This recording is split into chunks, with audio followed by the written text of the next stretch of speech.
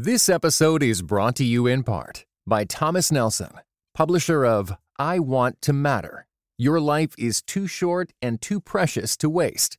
Written and narrated by New York Times bestseller Kathy Lee Gifford. Available now everywhere you get audiobooks. Hello, this is Russell Moore, and this is the Russell Moore Podcast. And this is our Questions and Ethics segment where I take your dilemmas about moral or ethical questions that you're facing and try to help you think them through. And remember, if you have a question, anything that you're facing in your relationships, your workplace, your family, your church, wherever, send it to me at questions@russellmoore.com. And if you don't mind your voice being on the podcast, record it on your smartphone and send it along to me as an attachment. And remember, I'll always use a different name for you that I come up with unless you tell me to use your real name. So I'm going to take a question today from Hattie V. It's a pseudonym. I like the name, and I'll tell you why a little bit later on. And Hattie V writes to ask about my 15-year-old crisis of faith, not 15 years ago, but when I was 15 years old. And what she's responding to is a section that I wrote about in the newsletter, the More to the Point newsletter, about the Gallup survey showing this generational secularization that we're facing right now. And I talked about something I've talked about before. I talked about it in Courage to Stand book, about being at the point of suicidal thoughts as a 15-year-old because of a crisis of faith. And I said there that it wasn't a crisis of intellectual faith. I mean, that it wasn't that I couldn't believe in the resurrection of Jesus or those sorts of things. I mean, I think that may have come a little bit of that later, and certainly would have come if I had continued on the path that I was going. But it was instead about the integrity, the holding together of the Christian faith because of the stuff that I was seeing in Bible Belt Christianity, with the racism, covering up of racist thought and action, the sexual scandals that were being covered up, where people would just move from pastorate to evangelistic association to another pastorate and just continue all of that stuff on. The political captivity of the church, where you could see how choosing certain issues, making those things the Christian position and ignoring other issues, and how that just happened to line up with whatever political party was popular in that segment. You know, all of those things just caused me to say, well, if this is not real, if this is just the equivalent of kind of a cultural expression of the things that we already hold, along the lines of the way that people will say at a funeral, oh, she's better off now, she's not suffering anymore, when they don't really believe it, then that led me into a real crisis. If Jesus is just a means to an end, and the end is some political agenda or some cultural sort of life, then that means that the universe is what nihilism would say it is. It's just a death trap. It's a freak show and a horror zone, a haunted house. And that led me to a point of real crisis. So Hattie V wants to know, how did you come out of it? And more than that, what can we do for the 15-year-old boys and girls in our own lives who might be going through a crisis of faith? Okay, well, I wrote in the newsletter and then elsewhere how I came out of it. And how I came out of it was maybe unique to me just because I was a reader. And because I had read so much of the Chronicles of Narnia, I was able to recognize C.S. Lewis as somebody I could trust, and then was able to read his other stuff in a way that was able to lead me back to historic Christianity and out into the broader sort of kingdom of God. I mean, mere Christianity is what saved my life in more ways than one.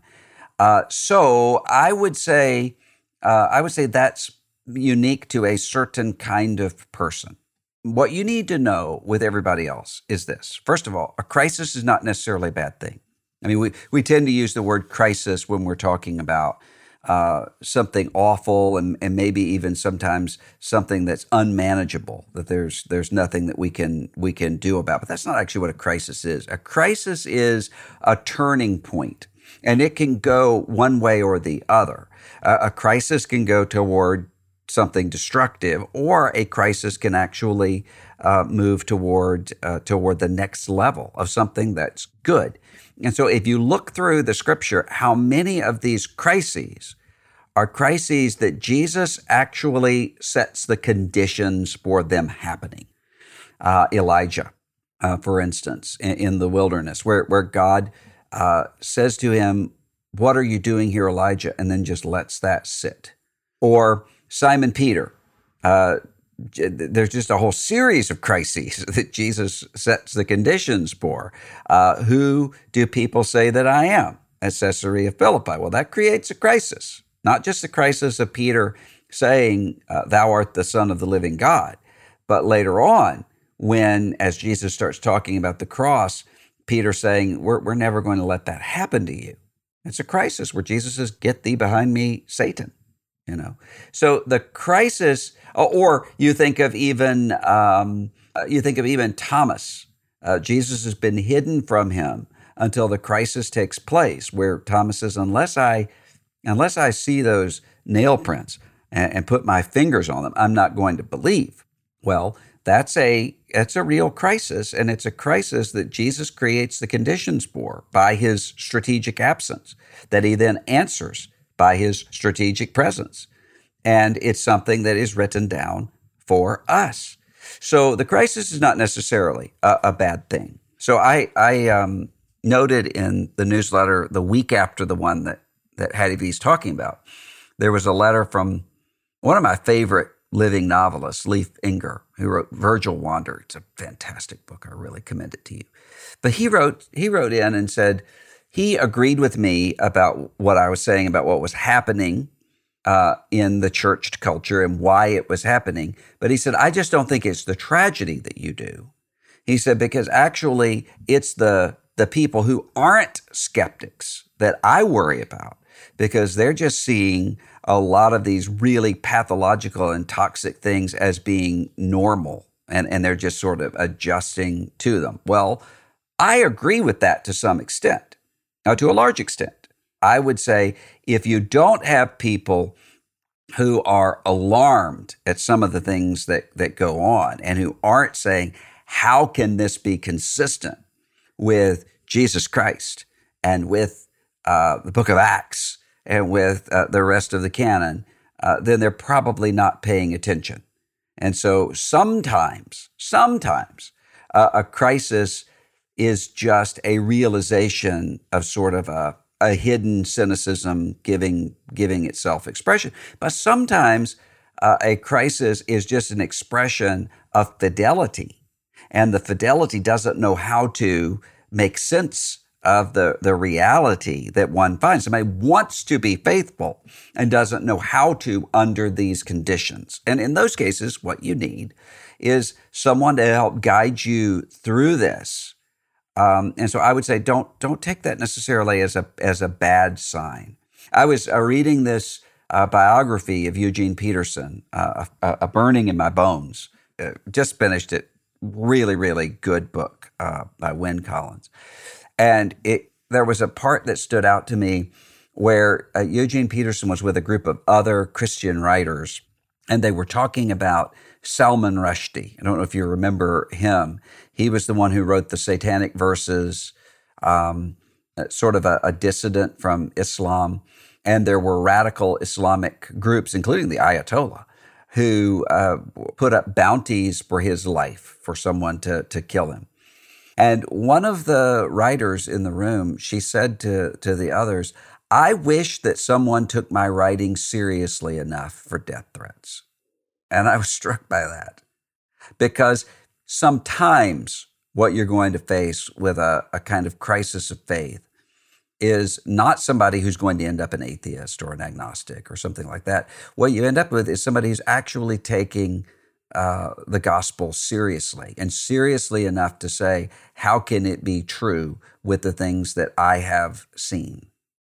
So the sort of person you ought to really worry about is the person who, yeah. I mean, we've all seen this. Yeah, Jesus is Lord. Yeah, I prayed the prayer. And then they don't believe because they're living their lives out in ways that have nothing to do with faith, but they're not alarmed by that. That's not taking Jesus seriously enough even to be led to a crisis of his apparent absence. So I wouldn't freak out about that. And I also wouldn't make sure that you don't, if you have to bully to protect something, it isn't real. And everyone knows that. So if there's a sense of, I'm going to be angry with you because you're questioning or because you're despondent or because you're in a crisis, that's not going to bring somebody back to the faith. So be very patient with somebody. Listen and talk to somebody and then try to diagnose what's going on. So if it's an intellectual crisis, somebody who says, well, I don't know how miracles could be true, or I don't know how Christianity can be true because of the things that I know about the world scientifically, or I don't know how, what about the myths of dying and rising gods, and how is the gospel not just a later appropriation of those things, or even things like, well, how are there so many religions in the world, and why would the one that I happen to be born into be the right one? I mean, take those questions and those arguments seriously and don't be afraid of them. And so instead, say, if it's an intellectual question, well, let's study that together. Let's study that together and try to direct that person towards some sound, good arguments, not caricatures. You're never going to get anywhere if you end up with something that's caricaturing other views as being stupid or as a conspiracy or whatever. That's not going to work. Instead, come in and say, so for instance, if somebody has questions about the resurrection of Jesus, I'm going to say, okay, well, let's look at some things. So look at the arguments against the resurrection of Jesus. You don't need to be afraid of those things. Look at them. They've been around since Pontius Pilate. But then turn and look at some of the best stuff that's been written about the resurrection of Jesus. Say, N.T. Wright's The Resurrection of the Son of God. And there are many resources there. Not to say, oh, here's the knockdown argument, but to say, consider this. Consider this. And so often what you're going to be doing is to show that the caricatures often are coming in this direction. So the idea, for instance, that there's not evidence for the resurrection of Jesus when we have more evidence for the resurrection of Jesus than almost anything else in the ancient world, or as much as anything else in the ancient world. So don't be afraid of those things. But if the crisis is like mine, more about authenticity and integrity, then I would say for the long term, so not when the kid's 15, but when you're sort of trying to make sure that 15 years from now, you don't have that sort of situation, then I would say show repentance. Be willing to repent and to repent as publicly as you sin. Be more dogged about us than them, the way that Jesus in the New Testament are, and frankly, the Old Testament is as well. So you're not looking to have a sense where we are the good guys and they are the bad guys. So I focus on everything on the outside that's evil and wrong, even if I have to caricature it, and I cover up the things that are on the inside. Now, that's not only morally wrong, but it also communicates to people, oh, well, this is group protection, group polarization, spin control. Everybody can see that in every sort of carnal movement that's out there, and they're going to conclude this is just another carnal movement. So be careful about that, and then don't fall for movements and politics and partisanship, and be as careful with fads as possible. You can't entirely stay away from fads. There are going to be things that are going to come through that people are going to be more interested in than other things. So, for instance, in the 70s and 80s, and then again in the 90s for a while, end times became a big point of interest in people's lives. Well, I'm not suggesting that if you were serving in ministry then that you would not address end times. As a matter of fact, you might say the fact that there's interest in this means that I need to address it from a biblical standpoint.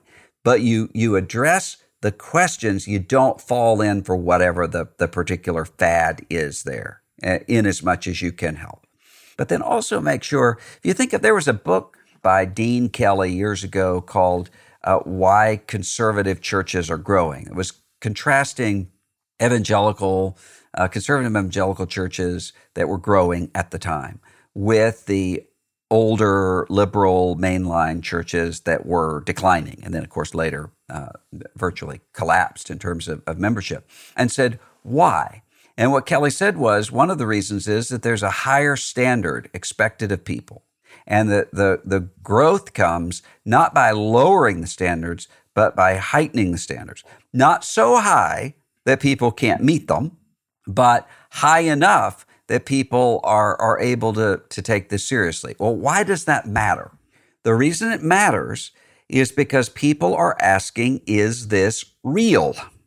Is this real? If this is not real, if this is just a helpful metaphor to help me to make sense of meaning in life, or to line up my politics in the right way, or whatever it is, then you can find other ways to do that. There's no reason to give up a Sunday morning for that. So is it real? That's the question. So you look at, there was an article I read that a friend sent out to several of us arguing that psychedelic mushrooms must have been part of early Christianity. And there were various reasons that this person speculated that. But one of them was, people were willing to fight lions, and they were willing to go to crucifixion. Well, I think there's actually a different explanation for the fact that people were able to go to their deaths with nothing to gain. At the time, Simon Peter is not thinking, if they're going to build a cathedral named after me, and I'm going to have at least 2 letters, and I'm going to have a starring role in some other books in the best-selling book in the history of the world. That's not what things seem to be heading toward at all, and no reasonable person would have said they were. And yet all of them were willing to die. Well, why? Because they knew it was real. They knew they had encountered the resurrected Jesus. So that's long-term. Short-term, when you've actually got the 15-year-old who comes to you and says, I'm having this crisis, don't dismiss their questions. And don't, if it is an authenticity and integrity thing, and they're coming to you with, I can't believe the things that I have seen, don't try to spin and to control that in a way, well, yeah, but what about somebody else on the outside? So if they're coming in and they're saying, look at all the sexual abuse that's been going on in evangelical churches and Roman Catholic churches, your response shouldn't be, yeah, but what about Harvey Weinstein? Or what about Matt Lauer? Or what about all of these figures in the secular world? That 15-year-old's going to know, well, yes, but the new birth is supposed to be real. The Holy Spirit is supposed to be alive. So there ought to be a distinction between the church and the world. Don't dismiss that. Grieve with that person about the realities that are there. And then also, I think a big part of it is just being there and listening to that person. I talk a lot about C.S. Lewis, and that was a big part of it. But another big part of it was a youth pastor who really didn't try to give me a lot of answers, although he would at some points. But the most important thing that he did was just sit there and listen to me And there would be times when he would say, I don't think you're seeing this right. But it wasn't in a way that tried to spin anything. He would just say, I think you're seeing all of this negative, but what you're not seeing is the presence of grace. I mean, and that was true. He was exactly right. But the most important thing was just the fact that he was there. And so then I would also say, Jonathan Haidt, the social scientist, has a really helpful book, The Righteous Mind, that talks about, I don't agree with all of it, of course, but he is right, I think, when he talks about moral foundations theory, meaning that people have almost like taste buds, where there are certain things that resonate, that they frame things around them more in terms of. And I think that you ought to pay attention to that in the 15-year-old or whoever this is that's having the crisis, and to say, is this somebody who's really highly attuned to, maybe in my case, highly attuned to integrity? And so find positive examples of integrity in the life of the church. Maybe not the church as it exists right now, but the church over the long haul of 2,000 years, and certainly integrity in the life of Jesus. Or maybe it's somebody who coherence is the sort of main foundation that they have, that they resonate with. Or beauty. There may be somebody who what really needs to be, that person really needs to be focused on is not arguments, but that person needs to be focused on the beauty of the gospel.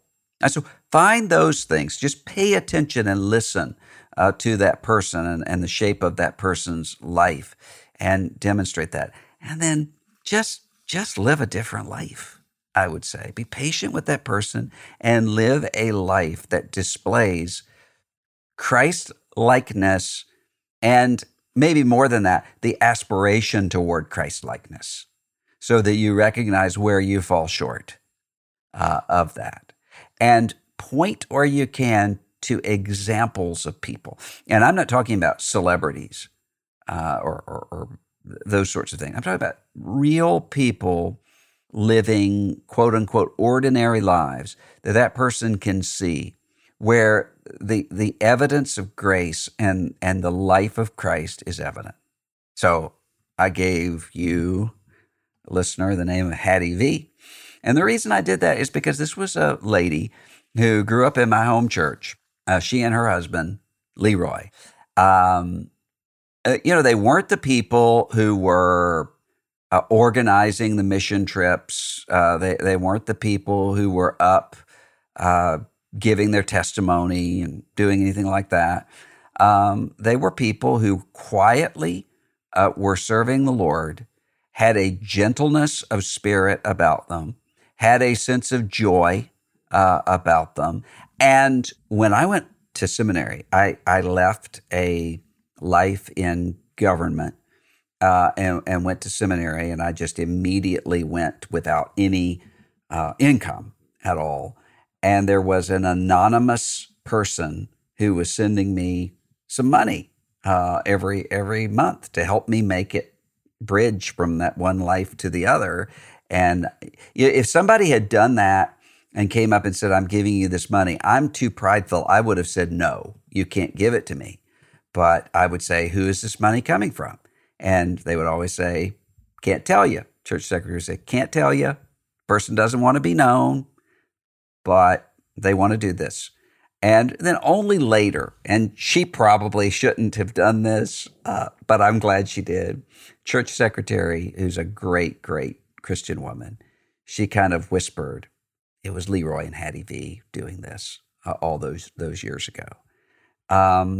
Well, that's entirely consistent with who they are, and they weren't broadcasting it. You had to know them to be able to see these things and to live in their orbit, to see that just as you would with Jesus himself.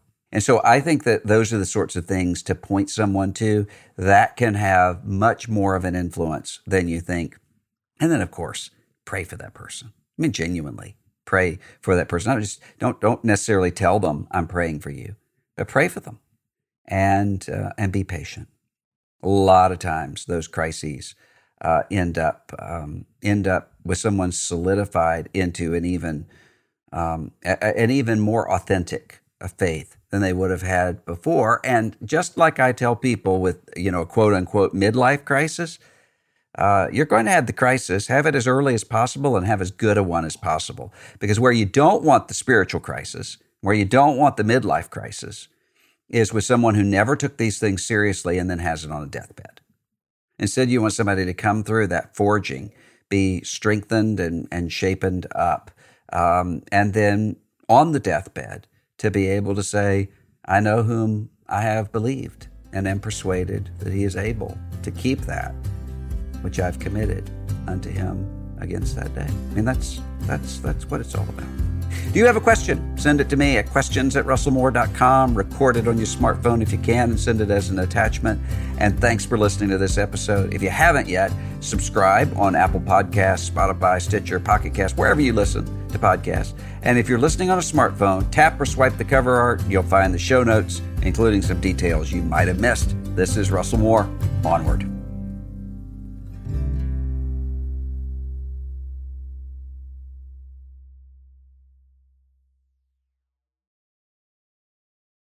This episode was brought to you in part by the Better Samaritan podcast, where Jamie Ayton and Kent Annan discuss everything from simple acts of kindness to complex humanitarian challenges with their guests.